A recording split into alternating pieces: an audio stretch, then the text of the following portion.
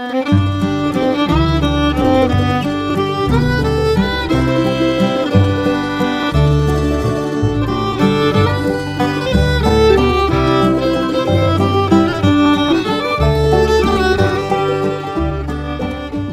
morning, Oregon. I'm Finn J.D. John, FJ at OffbeatOregon.com, and this is the Daily Offbeat Oregon History Podcast. Today, for your listening pleasure, we have an archive show, first published as a newspaper column and podcast episode sometime in the last 10 years.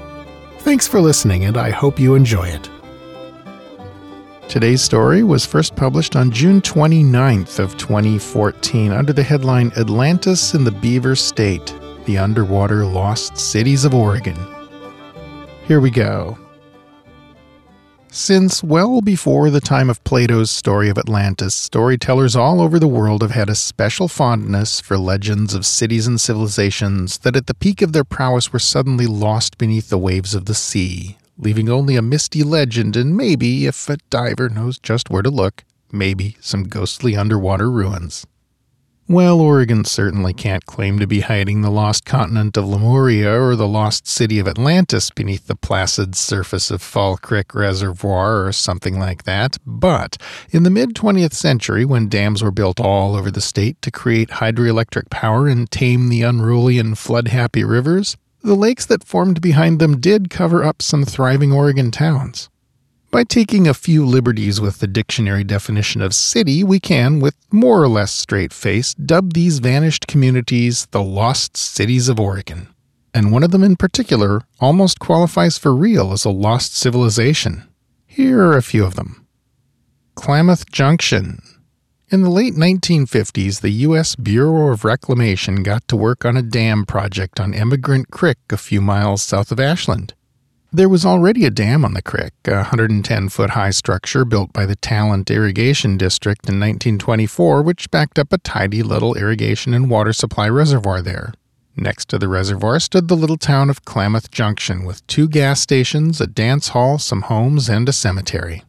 In 1960, the Bureau had finished its work, and the new 204-foot dam stood where the old 110-footer had stood, and the waters of Emigrant Creek were slowly filling the new impoundment and lapping at the foundation walls of the now-abandoned town of Klamath Junction. And today, if you know where to dive, you can actually look around the ruins of the lost city of Klamath Junction. One young snorkeler reported seeing a gumball machine at an old gas station, although what she was looking at was more likely a glass-topped Esso gas pump. It should go without saying that exploring underwater structures is extremely dangerous. Don't do that. Next we have the town of Robinette, out near Baker City, which was originally intended to be a big railroad facility, and although it never reached big town levels, it was regionally pretty important. By the 1920s, it was the terminus of the railroad line, so that's where the area farmers and producers had to bring their goods to access the rail network.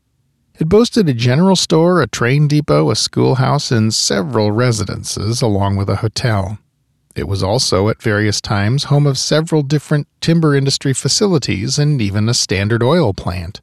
All of this vanished beneath the waves of Brownlee Reservoir in 1958 after the Idaho Power Company built a 420-foot dam with a power station on the Snake River there. And that brings us to Lookout Point Reservoir, which covers what you might almost call, with just a little bit of poetic license, a lost suburbia. Along the Middle Fork Willamette River, midway between Eugene and Oak Ridge, once lay a collection of small towns and communities that were destined to become lost cities, or following our analogy, lost suburbs. These included Landax, Eula, Lawler, Signal, Reserve, and Carter.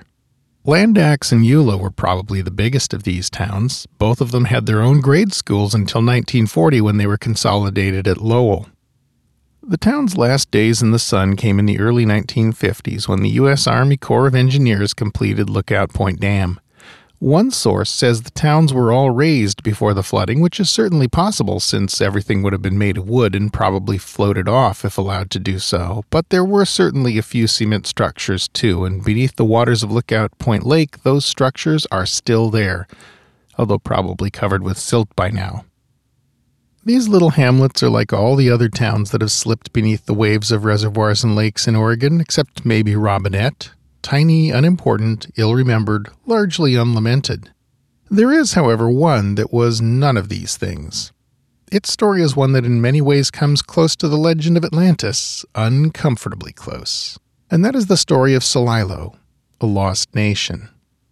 The story of the sacrifice of Celilo Falls, one of the great natural wonders of Oregon, to a growing nation's thirst for hydroelectric power, is a story that's been told well and thoroughly many times. As is always reported, the flooding of the falls removed the local Native Americans' fishing grounds, and with it a key part of their culture. One thing that's often not mentioned, though, is the loss of their actual homeland.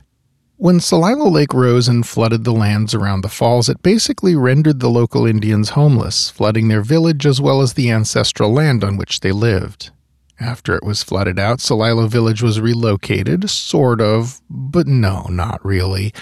Actually, it was replaced with a brand new compound built at minimal expense near the edge of the lake that covered what had once been their land. Other towns that were moved to make way for reservoir impoundments, such as Lowell, were conserved as much as possible. Towns were moved or their owners were paid off, and the new town grew as the old town had done. The new Celilo Village, though, was built for the Indians by the Army Corps of Engineers at the behest of the Bureau of Indian Affairs. The result was something that looked a lot less like home than the old village did. In fact, it more resembled a prison or a military base. It was cut off from the river by the highway and the railroad, both of which it was quite close to. Not surprisingly, it soon got to looking very ramshackle indeed. In 2006, residents got some much-needed improvements to the village courtesy of the U.S. Army Corps of Engineers, in particular a great new longhouse along with some improvements to the water and sewer systems, all served up with some appallingly tone-deaf grumbling from certain BIA officials who seemed to feel the reason the village was so awful was that the Indians didn't take enough pride in their residences there.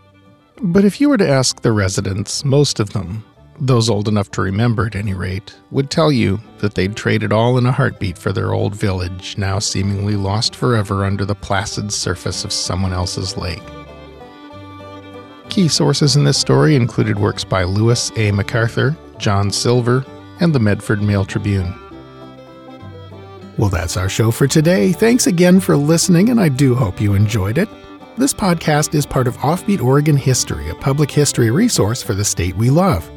Check out our hub page at offbeatoregon.com to explore all the other things we do or to find full citations and visuals that go with today's show. This podcast is covered under a Creative Commons license. For details of that, see offbeatoregon.com/cc. Our theme music is by the Atlas String Band and was written by Carmen Ficara. Listen and download more at atlasstringband.com. Offbeat Oregon History episodes are uploaded every weekday morning at around 6 a.m. So it'll be a couple of days before you get your next fix. Until then, go out and fill up the rest of the day and the subsequent weekend with good stuff. Bye now.